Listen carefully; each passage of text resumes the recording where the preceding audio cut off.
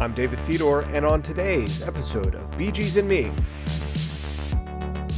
Kyle O'Reilly, one of the champs who fled away, defends himself in this tweet by saying, quote, "I only ran away because I thought the Bee Gees were attacking us, and I wanted to be respectful. Hashtag staying alive." And my mom sat down with us one night and she says, "You know, I don't do this often, but I want to sit down with you guys and I want to share something with you." She pulled out a Bee Gees 8-track. And she says, "This group is the biggest group since the Beatles." And she said, "We're going to listen to this together." Here it is, 40 years later. I vividly remember that night when we were just sitting there listening to the Bee Gees on the 8-track. And when he comes out and he dances, you can't help but smile and dance along and sing along.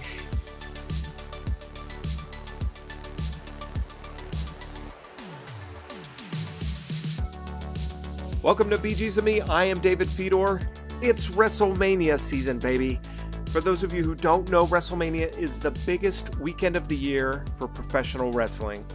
The WWE holds huge shows all week long, culminating in WrestleMania, which is like the Super Bowl of wrestling or the World Cup of wrestling. Wherever you live, this is the hugest show of the year on the grandest stage of them all. So, since it's WrestleMania, I wanted to do a wrestling-themed episode of Bee Gees and Me because there's some fun references and influences that the Brothers Gibb had on wrestling over the years.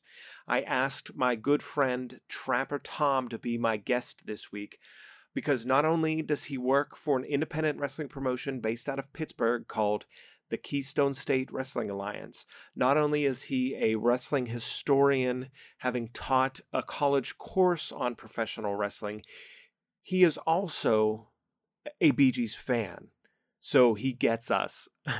Of course, I am a huge fan of wrestling as well. I've actually been a fan of wrestling for longer than I've been a Bee Gees fan. I started watching wrestling as a kid in the 80s with my dad and my brother during the rock and wrestling era of colorful, over-the-top characters like Macho Man Randy Savage and Andre the Giant. And much like any long-running form of entertainment, it's evolved over the years. So stars like Bret Hart and Shawn Michaels replaced those guys, and then came Stone Cold Steve Austin and The Rock, and now a whole new generation of wrestlers like Roman Reigns and Bobby Lashley entertain millions of fans of this billion-dollar industry that is professional wrestling. But despite all its success and popularity, professional wrestling still has this stigma. There's still people who sneer or judge at it. People throw around the F word that in professional wrestling is the most offensive word that could be said. Fake. For some reason, because this athletic performance is scripted, it carries this stigma of it being a joke. People look down on it like it's a lesser form of entertainment. Sure, there's some shows that are better than others, but all television is scripted. Movies are scripted, yet nobody's leaving a movie theater complaining about the Avengers because none of it was real. Yet wrestling doesn't use CGI or stunt doubles for their action. It's the men and women that are acting as their characters, but also doing all the physicality and do the extremely athletic moves to tell these stories for the audience. When done right, it's the best combination of live theater and athletic performance that you could experience. So over the years of me being both a wrestling fan and a Bee Gees fan, I've been reminded time and time again that something that I love is either fake or it's dumb or it's phony. There's a chip on my shoulder for being shamed as a wrestling fan, in the same way as there's a chip on my shoulder for being a Bee Gees fan. When in reality, wrestling is awesome and it's okay to love it. And the Bee Gees are awesome, and it's okay to love them. So I unapologetically will love and defend each of them. And sometimes those two worlds intersect. And it's exciting for me to see my two passions share a moment like a shooting star across the night sky. So my friend Trapper Tom and I will talk about some of those times coming up on this episode of Bee Gees and Me, continuing right after this. All right, this is Bee Gees and Me. Today I'm joined by wrestling historian and longtime KSWA ring announcer Tom Liturgy, or maybe he's better known by his wrestling name, Trapper Tom. Trap, welcome to Bee Gees and Me. Thank you very much, Dave. It's a pleasure. I've been looking forward to this all day, and we've talked many times about our love for the Bee Gees, and I'm just happy to be here. Yeah, so I knew that since it's WrestleMania season, and this is at a time of the year when everybody is all excited because all the great wrestling storylines are going on right now, I knew I had to make an episode dedicated to Bee Gees references, Bee Gees influences on professional wrestling. Then I thought to myself, who should I have on my show? And as soon as, Disco Inferno didn't answer my calls or anything like that, I was like, it's got to be Trap. So it's definitely not a prerequisite to be a Bee Gees fan to be a guest on my show, especially when we're talking about wrestling as well. But you just happen to be both a wrestling fan and a Bee Gees fan. I wanted to ask you, Bee Gees wise, we've had discussions in the past. You're a Bee Gees fan. Tell me about how you learned about the Bee Gees. You're a few years older than me, so you, I think, experienced them at their height, whereas I became a fan later.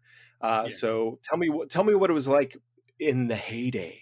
Yeah, well, what you'll appreciate this story, because I'm 53. I'm a little bit older than you. I could very vividly remember it being all over the news in the early 70s that the Beatles had broken up. I really wasn't sure what the Beatles were, but I could, even at 4, 5, 6 years old, I could understand the popular culture, the significance of the Beatles and the Beatles breaking up. And listening to the Beatles, and then listening later on to, not long after that, Elton John, Billy Joel, folks like Donna Summer, just the popular music of the day. And to this very day, and you'll appreciate this, I thought of this. 1978, I believe, is the absolute apex of popular music. I think that it was a small climb, but 78 gets to about 85, and then there was a small, and then you could say precipitous drop. But, I think that 1978 was the absolute apex of music, and the Brothers Gibb were right there with, in 1978. And I didn't get that appreciation until much later. What I appreciated was around the time of Saturday Night Fever, my mother was always a big music influence on us. And, I listened to Tom Jones. I used to grab a hairbrush and sing, "Whoa, whoa, whoa, she's a lady," over and over again on the 45 that I had a turntable. That was my mother's 45. And she says to this day, that's why I'm an announcer today, because I grabbed the hairbrush and would sing "She's a Lady" into the hairbrush. And I can just vividly remember my mom sitting us down. We had a top of the line 1977, 1978. We had a top of the line stereo in the living room, and it was white, and it had an 8-track player, and it had a turntable on it, nice speakers. And we were middle class people. We didn't have major purchases on anything, but I remember my folks being excited about this stereo. And my mom sat down with us one night and she says, "I don't do this often. I said, but I want to sit down with you guys and I want to share something with you. She pulled out a Bee Gees 8-track. And she says, this group is the biggest group since the Beatles. And she said, we're going to listen to this together. And I can just vividly remember going hit after hit, song after song. And here it is, 40 years later. I vividly remember that night when we were just sitting there listening to the Bee Gees on the 8-track. And Wow. that was that's just an endearing memory to this very day. Now, was that 8-track, was it the Saturday Night Fever soundtrack, or was it one of the compilation albums? I think it was one of the compilation albums Okay. because, I was 10 years old in 1977, 78 with the Saturday Night Fever and whatnot. So I didn't see the movie until many years later, but was always familiar with the music and the Bee Gees. And yeah, ever since then too, it's been ingrained in pop culture. So no matter where you were going, it wasn't even a question of were you a fan. It was a question of how much have you heard it, or how much have it been. Because your mother was right. They were the biggest thing since the Beatles. The documentary just came out earlier this year where, girls were screaming and running after the cars and going crazy with the Bee Gees, just the way they did with the Beatles. And then on the charts, it was the first time since the Beatles that, 5 songs were in the top 10, that, consecutive #1 hits were made and things like that. And I think over time, especially with the disco backlash, that's what a lot of people forget was how much they were and how popular they were. And now I think since we're farther removed and the emotion is left out of it, I think people are starting to understand and starting to connect again and being like, oh, they were significant and they were important. Yeah, being 10, 11 years old in the 77, 78, I had no idea of their material from the late 60s. So I didn't learn about that until much later. And then when you listen, I'm a big fan of anything Casey Kasem from those years. And especially when I had Sirius Radio, they would have Casey Kasem on a lot. And just it was nothing was ever better on radio than Casey Kasem talking about the hits of the day. And then when they would talk about, he would talk about the Bee Gees or Andy Gibb or, any of their contemporaries. That, again, that's my favorite time of music. And then as time goes on, you read about the other songs that Barry Gibb wrote, and the collaboration that he had with Kenny Rogers and, other people that had just terrific songs of that time. And there was another documentary years ago that I can vividly remember that you and I think we've talked about this. There was another documentary years ago where they mentioned the sales and the popularity of the Bee Gees. And there's an argument to be made that they're number 2 of all time. That's a discussion for another day. But I wanted to talk about wrestling a little bit. Sure.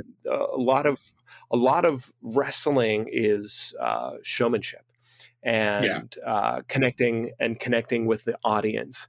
And there's nothing like being at a live wrestling show and seeing the action and hearing the sounds of the mat as the wrestlers fight and throw each other around, and you could feel the vibrations of the ring going out, and the theme songs hit and the pyro goes off and your chest is bouncing with that. I could only imagine that being at a Bee Gees disco concert would be something similar, where there's a lot of heart-pounding excitement going on. Tell me what it's like being inside the middle of a ring announcing during a wrestling show. Well, it's funny and apt that you make that equation, because there have been a couple of times in my life that you just get into the ring and you look around and you're like, even though, it's not a 20,000 person arena or anything like that, but the energy can just be phenomenal. And one of the times, a handful of years ago, we had Hacksaw Jim Duggan at FanFest. FanFest's atmosphere is unlike any other atmosphere that I had ever experienced in wrestling. And we were at the Teamsters Temple a handful of years ago now, and we had Hacksaw Jim Duggan there. And the Honky Tonk Man was there too. Talk about music in wrestling. But when I got into the center of the ring and people were literally hanging from the rafters because we did have a second floor, that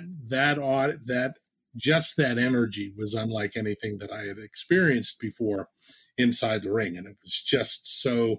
I actually made a big goof. We were going to have somebody live singing the national anthem, and I kind of goofed because the energy was just there. And then we also have, you mentioned, I think you mentioned Brawl Under the Bridge.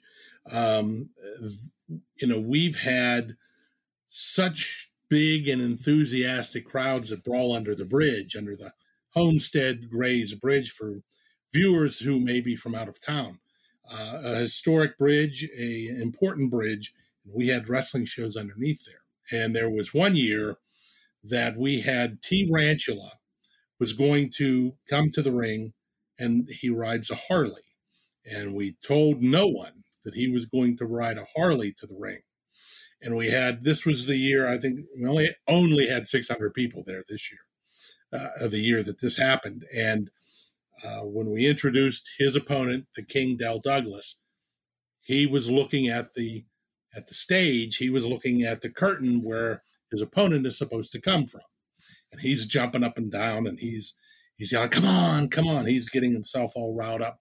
And then you hear the boom, vroom of the Harley Davidson motorcycle about 100 yards back, and he rides that to the ring, and the place just went crazy.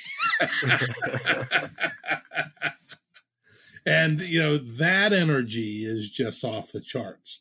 And I remember, again, with Bobby O, the owner of the KSWA, I looked down at him, he looks up at me, and we just give a knowing smile to one another, because there's no place in the world you'd rather be at that moment than right there. And the next year we had T. Rantula do the same thing, this time with the 80-some-year-old mayor of Homestead, Betty Esper, on his Harley with him. And he rode to the ring with her on his motorcycle. In fact, Pittsburgh Magazine had commissioned Martha Ryle, Pulitzer Prize-winning photographer, to take some photos of Betty Esper. They did a big Betty Esper expose in Pittsburgh Magazine. She was there taking pictures of this just unforgettable moment. And I bought a print from her, and I have it here in my office, of Betty on the back of. How often do you get the opportunity to buy a Pulitzer Prize-winning photographer's artwork of something that you helped capture? And it's unbelievable. And just, even I'm looking at it right now. It's on the other side of the wall, but with T driving his motorcycle and Betty waving to the fans, and you just see the people that are in the picture.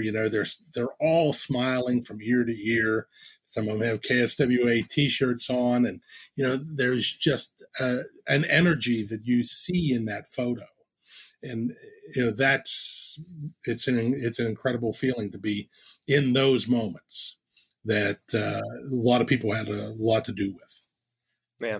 And I know you're speaking modestly with only 600 people at this show, but there's a lot of independent wrestling shows out there, and a lot of independent wrestling organizations that don't have such successful events. And these and you speak about the energy when you're in a room and it's to capacity, and there's hundreds of people packed in there, and they're all focusing their energy on that 16-foot square that you're standing in that ring. Yeah. That's something you could definitely feel, and it is awesome. And thank you for sharing those stories. And and things like that with your experiences. I wanted to shift gears now into some of the things of professional wrestling that I've found, and some of the things that I've seen over the years as related to and influenced by the Bee Gees. Now, just this week, I found a funny screenshot that I took of a tweet from July 16th, 2018, to set the scene. The NXT Tag Team Champions at the time were the Undisputed Era, and they ran away from a confrontation with their guys, the guys that they were feuding with at the time, Mustache Mountain, British tag team that they called themselves the Mustache Mountain. The tweet shows a picture of Mustache Mountain sneaking up behind an unsuspecting Undisputed Era, and the British team just happened to be wearing shiny silver ring jackets. I'll show you a picture of it. And Kyle O'Reilly, one of the champs who fled away, defends himself in this tweet by saying, quote, "I only ran away because I thought the Bee Gees were attacking us and I wanted to be respectful." Hashtag staying alive. So that's not necessarily something that was scripted and influenced directly by the for the Bee Gees, but it was a Bee Gees mention, and I thought it was funny, and I also like the idea that the tag team champions of NXT would have to be respectful and run away from the Bee Gees because they knew they were going to get their ass kicked by these disco legends. Another thing that I've always remembered and is timely as well this year, because Edge, or Adam Copeland, his real life name, who he wrote a book called Adam Copeland on Edge. He, in his autobiography, talks about coming up with his character, coming up with his, Edge character. They didn't know, Adam Copeland spoke of this. And I want to read an excerpt from this book because in it, he talks about finding this character. At the beginning, they didn't really know too much of what he was going to be. He says, "I became Edge, a tortured soul. That was it. I had no clue what the hell that meant, and I really don't think anyone else did either. My vignettes involved me running around the streets of New York, beating people up. That's great, but it's just not me. When all was said and done, I wanted to look like a wrestler with tights and all. I've always hated when guys look like they've walked in off the street and stumbled into a wrestling ring. The creative department drew up a character who had leather pants, green hair, a blue silk shirt, and some chains around his neck. I would have looked like a BG on crack."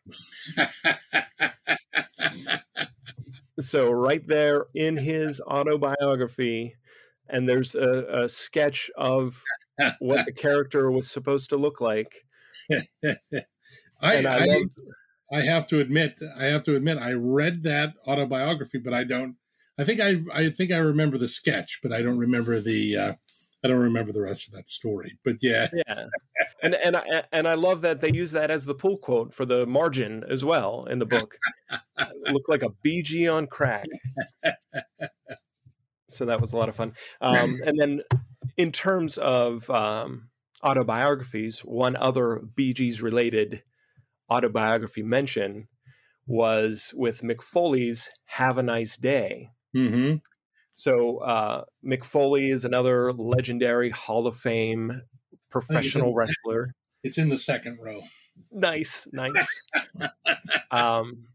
So Mick Foley had a long career with three different characters: Cactus Jack, Mankind, and Dude Love. He actually started out wrestling, like backyard wrestling, as a character, Dude Love. And later in his career, he brought that character back as a comedy character in the biggest stage of them all in the WWE. And he basically transformed himself from a hardcore wrestler who wrestled with barbed wire and all the blood, and transformed himself into a groovy tie-dye wearing ladies man who is dancing and strutting around. And there was, during his introduction of this character in the WWE, some Bee Gees influence and some Saturday Night Fever influence. So again, this is from Mick Foley's autobiography. He says, "I walked into the Fremont Coliseum in San Antonio, Texas in July of 1997 and heard an unusual retro disco beat booming over the loudspeakers. Vince was right there." And this is a quote, "Congratulations, dude. This is your new music." That was my Vince McMahon impersonation. That's not bad. That's not bad. So this is your new music. I had to admit, I liked it, Mick said. I even learned the emotionally touching lyrics and began singing them throughout the day. Next, Vince actually tried to teach me how to walk with rhythm. I'd been doing the Mankind Stagger, the Cactus Jack Stumble, and the Mick Foley Limp for so long that I really didn't know how to strut like the hepcat that the dude was. After several tries, we finally pre-taped some footage of just the dude's white boots strutting across the floor. So that was the first introduction, just like Tony, from Saturday Night Fever, strutting at the beginning of Saturday Night Fever. Dude Love comes strutting in. So, of course, the biggest thing about the Dude Love character that was close to the Bee Gees was the actual theme song itself. Yeah. And it was a disco beat, and it had falsetto. It was very, very Gibb-esque, even with the mumbling, undistinguishable lyrics as well. But the theme, the refrain was "Dude Love, Dude Love, Dude Love, Dude Love," and it was a catchy theme song. So there was a big match that Mick Foley wanted to participate in Madison Square Garden. It was a cage match. What inspired Mick Foley to become a wrestler was watching Jimmy Superfly Snuka jump off the top of a cage onto Don Morocco in Madison Square Garden.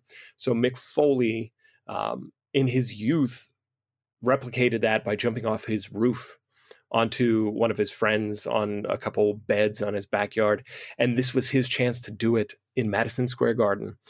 And he was wrestling Triple H, and he leapt from the top of the cage and did his big Snuka splash and paid his homage. And he had this big physical match with Triple H. And then at the end, so he won, and it was like one of the highlights of his career. And he was laying on the outside of the ring, barely able to move because of this hard-fought battle that him and Triple H had, until the music started playing, and that inspired him. And this is what he says about it in his autobiography, quote, "The dude had won. The match, however, had taken its toll on both men, and we lay momentarily motionless until the music played. Upon hearing the beat and the faux Bee Gees groove, it seemed as if the dude's boots had a life of their own. The melody must have been infectious because soon his whole body was moving. Even though badly wounded from China's cranium-crushing cage concussion, the dude somehow summoned the guts, the pride, and the testicular fortitude to strut out of the Continental Arena." So again, in another wrestling autobiography, the word Bee Gee actually appears in print. So do you remember much about the Dude Love? It was a brief run, but in the 90s, the Dude Love character, it was a fun one. Yeah. I remember the backstory that was a character that he had back then, and it was such a throwback for him personally to be able to bring that character out. And of course, there was the Royal Rumble year that all three faces of Foley were able to participate in the Royal Rumble, and a very cool character. And Mick has always been such a cool character, and no matter what gimmick he was he was Yeah, using. now for the listeners and watchers who don't know what a Royal Rumble is, it's one match, and it's a battle royal. You get thrown out over the top, and every 2 minutes a new guy comes down to the ring and participates in the match. And one year, Mick Foley, since he had the three characters Mankind, Cactus Jack, and Dude Love, he actually appeared in the same match 3 different times as 3 different characters, and it was a lot of fun. Well, you wonder if it was Cactus Jack. I don't remember if it was Cactus Jack out first, but or if it was Dude Love or Cactus Jack, Dude Love, or Mankind was out first. What if he ran the table? He wouldn't have been able to bring out the other two characters. Yeah. It was a calculated risk. I'm sure he thought about that, and if he would have had a fourth character, he probably would have came out fourth. He wasn't himself Mick Foley at that time, so he couldn't have come out at that time. But you would think that who's in the back just in case spot number 28 becomes available. Is it a young AJ Styles back then? Hoping to get that shot. Yeah, talk about veterans. Yeah, veterans taking spots from the young kids. Mick Foley out there limping, taking out 3. But yeah, a lot of fun. There's one more character in professional wrestling that has large disco ties, so much so that I wore my disco t-shirt for the day, and that's Disco Inferno. But before we talk about him, I want to take a break. So we're going to go to break. After that, we're going to come back and talk about the Disco Inferno. So stick around to BGs and Me. All right, we're back, and we are here with Trapper Tom talking about the Bee Gees' influence on professional wrestling. And right away, when you think of disco music, when you think of professional wrestling and disco combined, without a doubt, you got to think of WCW's Disco Inferno. So it was the kind of looked like John Travolta's character from Saturday Night Fever, and they just ran with it. And he wore the disco nightclub attire to the ring, and he danced his way to the ring, and it was a character that a lot of people still think of fondly to this day. Glenn Gilbernetti, who was the Disco Inferno, not so much. You don't really remember him by that name, but you do remember the Disco Inferno. Yeah, he definitely was one of those larger than life comedy characters that no matter who you put him out there with was going to get a reaction and guarantee the people in attendance had a good time. Yeah. And that was something that he was able to fully embrace as a performer, and for 6 years had an amazing WCW run from the height of so I looked into and researched him a little bit for the podcast as well. He was signed to WCW the week before Monday Nitro debuted. Really? So, yep. And he was with it until it ended, with the exception of a couple months in between where he got laid off. But he was around for the Nitro years. He was around for the hottest time of professional wrestling in the 1990s, which happened to coincide with a disco resurgence of the 1990s. That's where I discovered the Bee Gees, was in 1993. I discovered them, and I've told this story hundreds of times, so I apologize if you've heard it, dear listeners. But I discovered them in 1993 from their Sizes and Everything album. And then with the late 90s resurgence of disco and the popularity and the respect of the Bee Gees coming back with their inductions to the Hall of Fame and everything like that, ABBA was popular with the Mamma Mia and everything like that. Music itself was going disco-y. So Disco Inferno was an easy gimmick that was designed to get cheap heat, was designed to get people to chant disco sucks, but Glenn Gilberti himself ended up playing it so well that he was oftentimes a fan favorite. Well, I'm glad you brought that up, because you're correct. When they first brought him out, it was supposed to be just an over-the-top heel bad guy that the fans were supposed to hate, and they did. And Glenn did a great job of eliciting that response from the fans. And he was a good wrestler. He wasn't someone that had no business being in the ring. He was a good, what they call in wrestling, a good hand, somebody that can work with other wrestlers no matter their skill. You could conceivably work against a Hulk Hogan or somebody that's a cruiserweight or somebody that's mid-card. And he was always someone that was not only a good character, he was a good wrestler, and he was also always able to elicit response from the fans. And like you said, somewhere along the line, he started to get cheered. People embraced that wackiness and the goofiness, and they did really, and he became a favorite. The fans at some point really grew to love him. Yeah, I was looking up pictures and things, and you could see people in the stands and in the crowd holding up signs that say "Disco Fever," and when he comes out and he dances, you can't help but smile and dance along and sing along. He, just like Dude Love, he has a very disco theme song, except his is more of a parody of Disco Inferno. It's disco fever, and it has verses describing him, much like Honky Tonk Man. You mentioned Honky Tonk Man. Disco Inferno has given him credit with some of the influence to the Disco Inferno character, but yeah, like it's infectious, and it's hard not to have fun when that sort of entertainment is presented to you. Just like a Bee Gees song. The disco era of the Bee Gees isn't my favorite, but the songs are so good that you can't help but listen to them and smile and love them.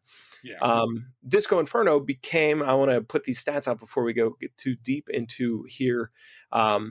He was with WCW for 6 years, was a cruiserweight champion, a 2-time television champion, and a tag team champion. Then after WCW folded, he's gone on to work for other wrestling promotions, such as the World Wrestling All-Stars and TNA Impact Wrestling, as well as doing other independent wrestling appearances, and is now host of podcasts and guest on podcasts himself. And Tom, as you mentioned, he looks like Tony Manero from Saturday Night Fever. Mm-hmm. He comes out, when he first came out, he was in the white suit. He had the white bell bottoms. And then as the character progressed, he started showing up in different colors and things like that. But yeah, it's an infectious disco character who would dance during matches. Sometimes he would mess up during matches, and I read where he had like cheat sheets and stuff, and had to look up his moves and things like that on his cheat sheets at the beginning. He had a couple signature moves. One was his finisher was a stunner, like the Stone Cold Stunner, but his stunner was called the Chart Buster. I remember. And he had a submission hold finisher. It was a standing figure 4 leg lock called The Last Dance. So I love that he incorporated names. So that's good. Yeah. And then when he and Alex Wright teamed, their tag team name, at first it was called the Dancing Fools, but then later on they teamed again, and their name was the Boogie Knights, with KNIGHTS. And they became tag team partners. Alex Wright himself was a German 1980s style discotheque dancing guy himself. So it was just a lot of fun. Yes, Das Wunderkind. So yeah, they were. You mentioned a part of his resume being a tag team champion. You don't give a tag team championship opportunity to someone that doesn't have talent. So even if it was a short-lived run, it is a bit of a certain gravitas to say you're a tag team champion. And and the TV championship, assures that you're going to defend that belt on television, and you're going to be on TV, and you're going to be in front of faces just about every week. So he was able to transcend what that goofy dancing character was supposed to be, and he transcended that and did a very good job of of bringing such a goofy premise. You see that today for people that are newer wrestling fans. The New Day is a very similar kind of thing in that when they were introduced, they were like background singers for a religious gospel group, and they were supposed to be bad guys. But the fans, they accepted them as bad guys for a certain amount of time. But then ultimately the fans made them fan favorites. They made them fan favorites. So it's a very similar kind of thing for those newer fans that didn't know about Disco Inferno back in the day. Another character as well, Fandango. He almost has that same look as Disco Inferno, wears the bell bottoms and would come out and he would do like a flamenco dance and things like that. And he was supposed to be a heel and was embraced by the fans, and they did the hand dancing and singing along with his infectious theme song. And we mentioned Honky Tonk Man. Similarly, the generation before Disco Inferno had and held that type of character. So yeah, it's there's always a place in a wrestling show for a character like that is one of the unsung guys who goes out there every week, does his best, and entertains the hell out of the crowd.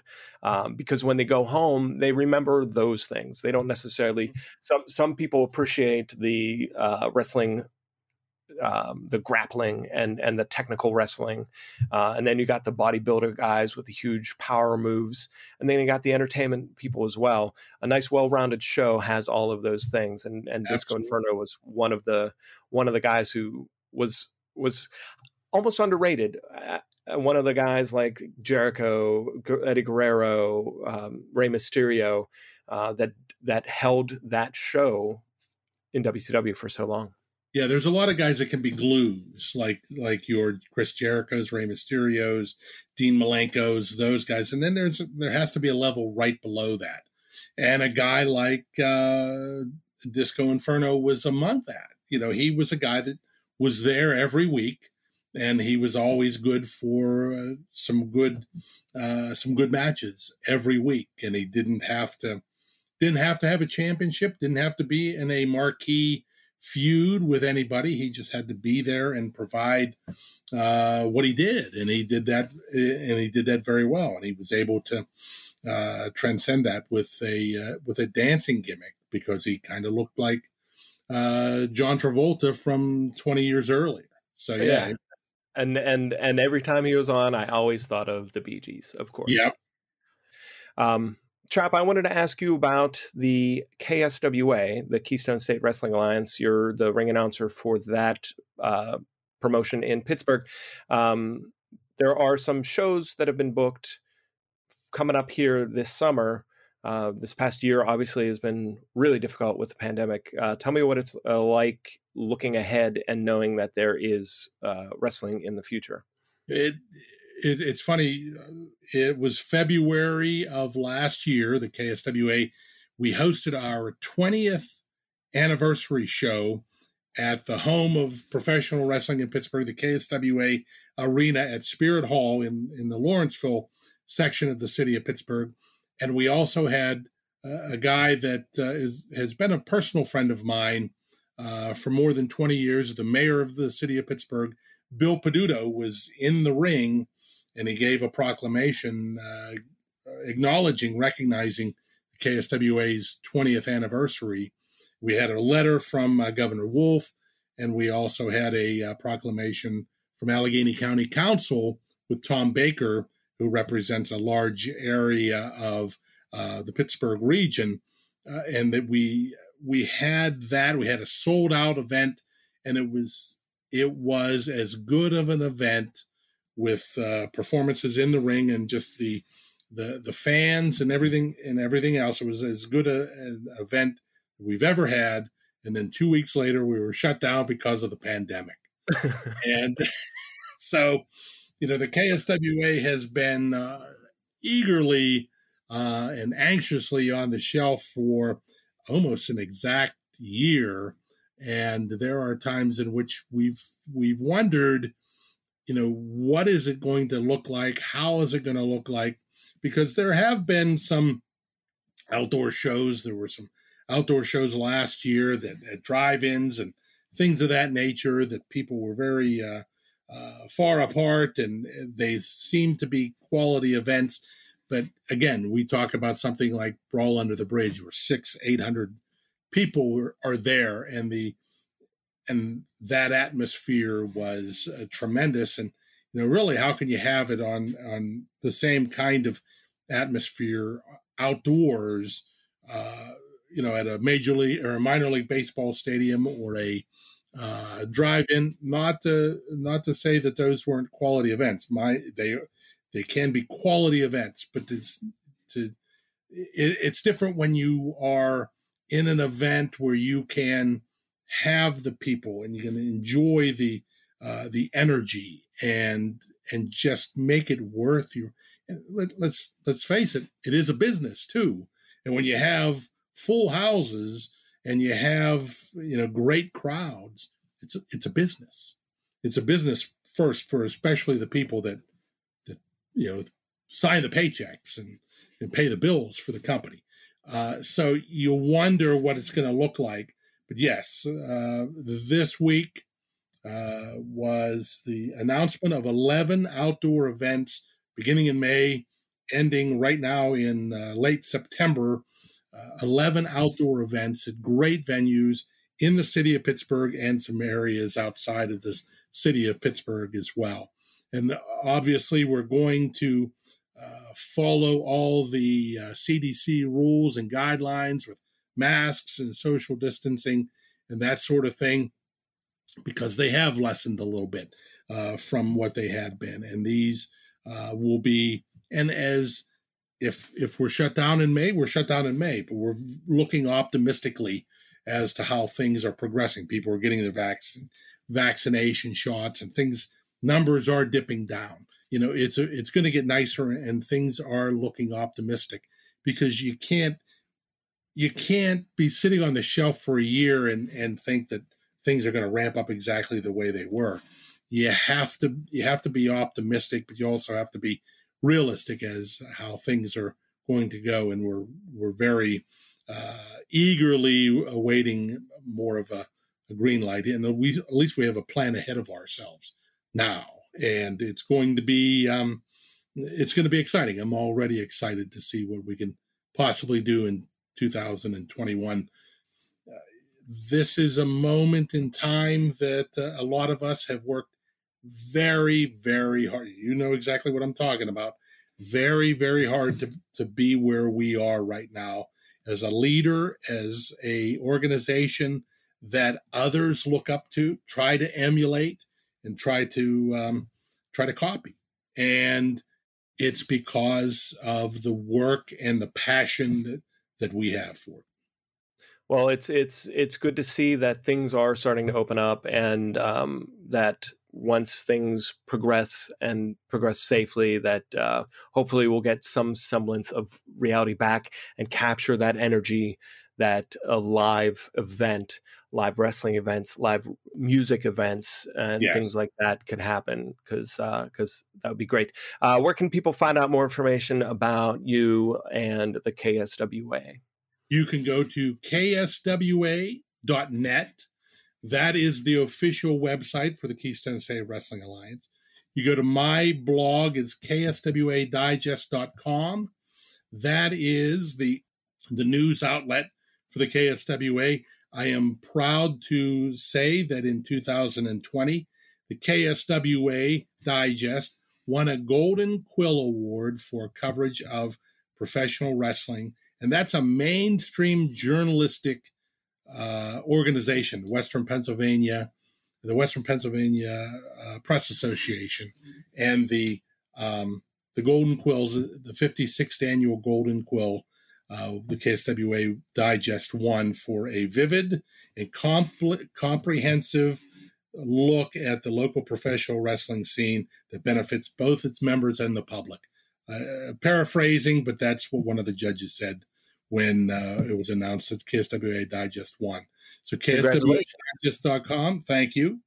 KSWA Digest, KSWA.net is the official website. KSWA all over Facebook, and you can find me that way as well.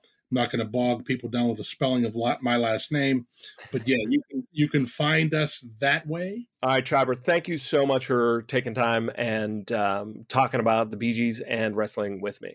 Sure, absolutely. I appreciate it. I hope I didn't blather on too long, but I really appreciate the opportunity. Right, I'll edit out half of it. Don't worry. Thanks, Hawk. That has been this episode of Bee Gees and Me. I want to thank my guest, Trapper Tom. Be sure to check out the Keystone State Wrestling Alliance at kswa.net and Trapper's award-winning wrestling site, kswadigest.com. Be sure to follow Bee Gees and Me on Instagram and Twitter at Bee Gees and Me. Like us on Facebook and subscribe to our YouTube channel for great videos. Everything and more is at beegeesandme.com. And please be sure to subscribe here, right now, where you're listening to this podcast, and rate us 5 stars. It helps so much. Thank you for listening to this episode. My name is David Fedor, and this has been Bee Gees and Me.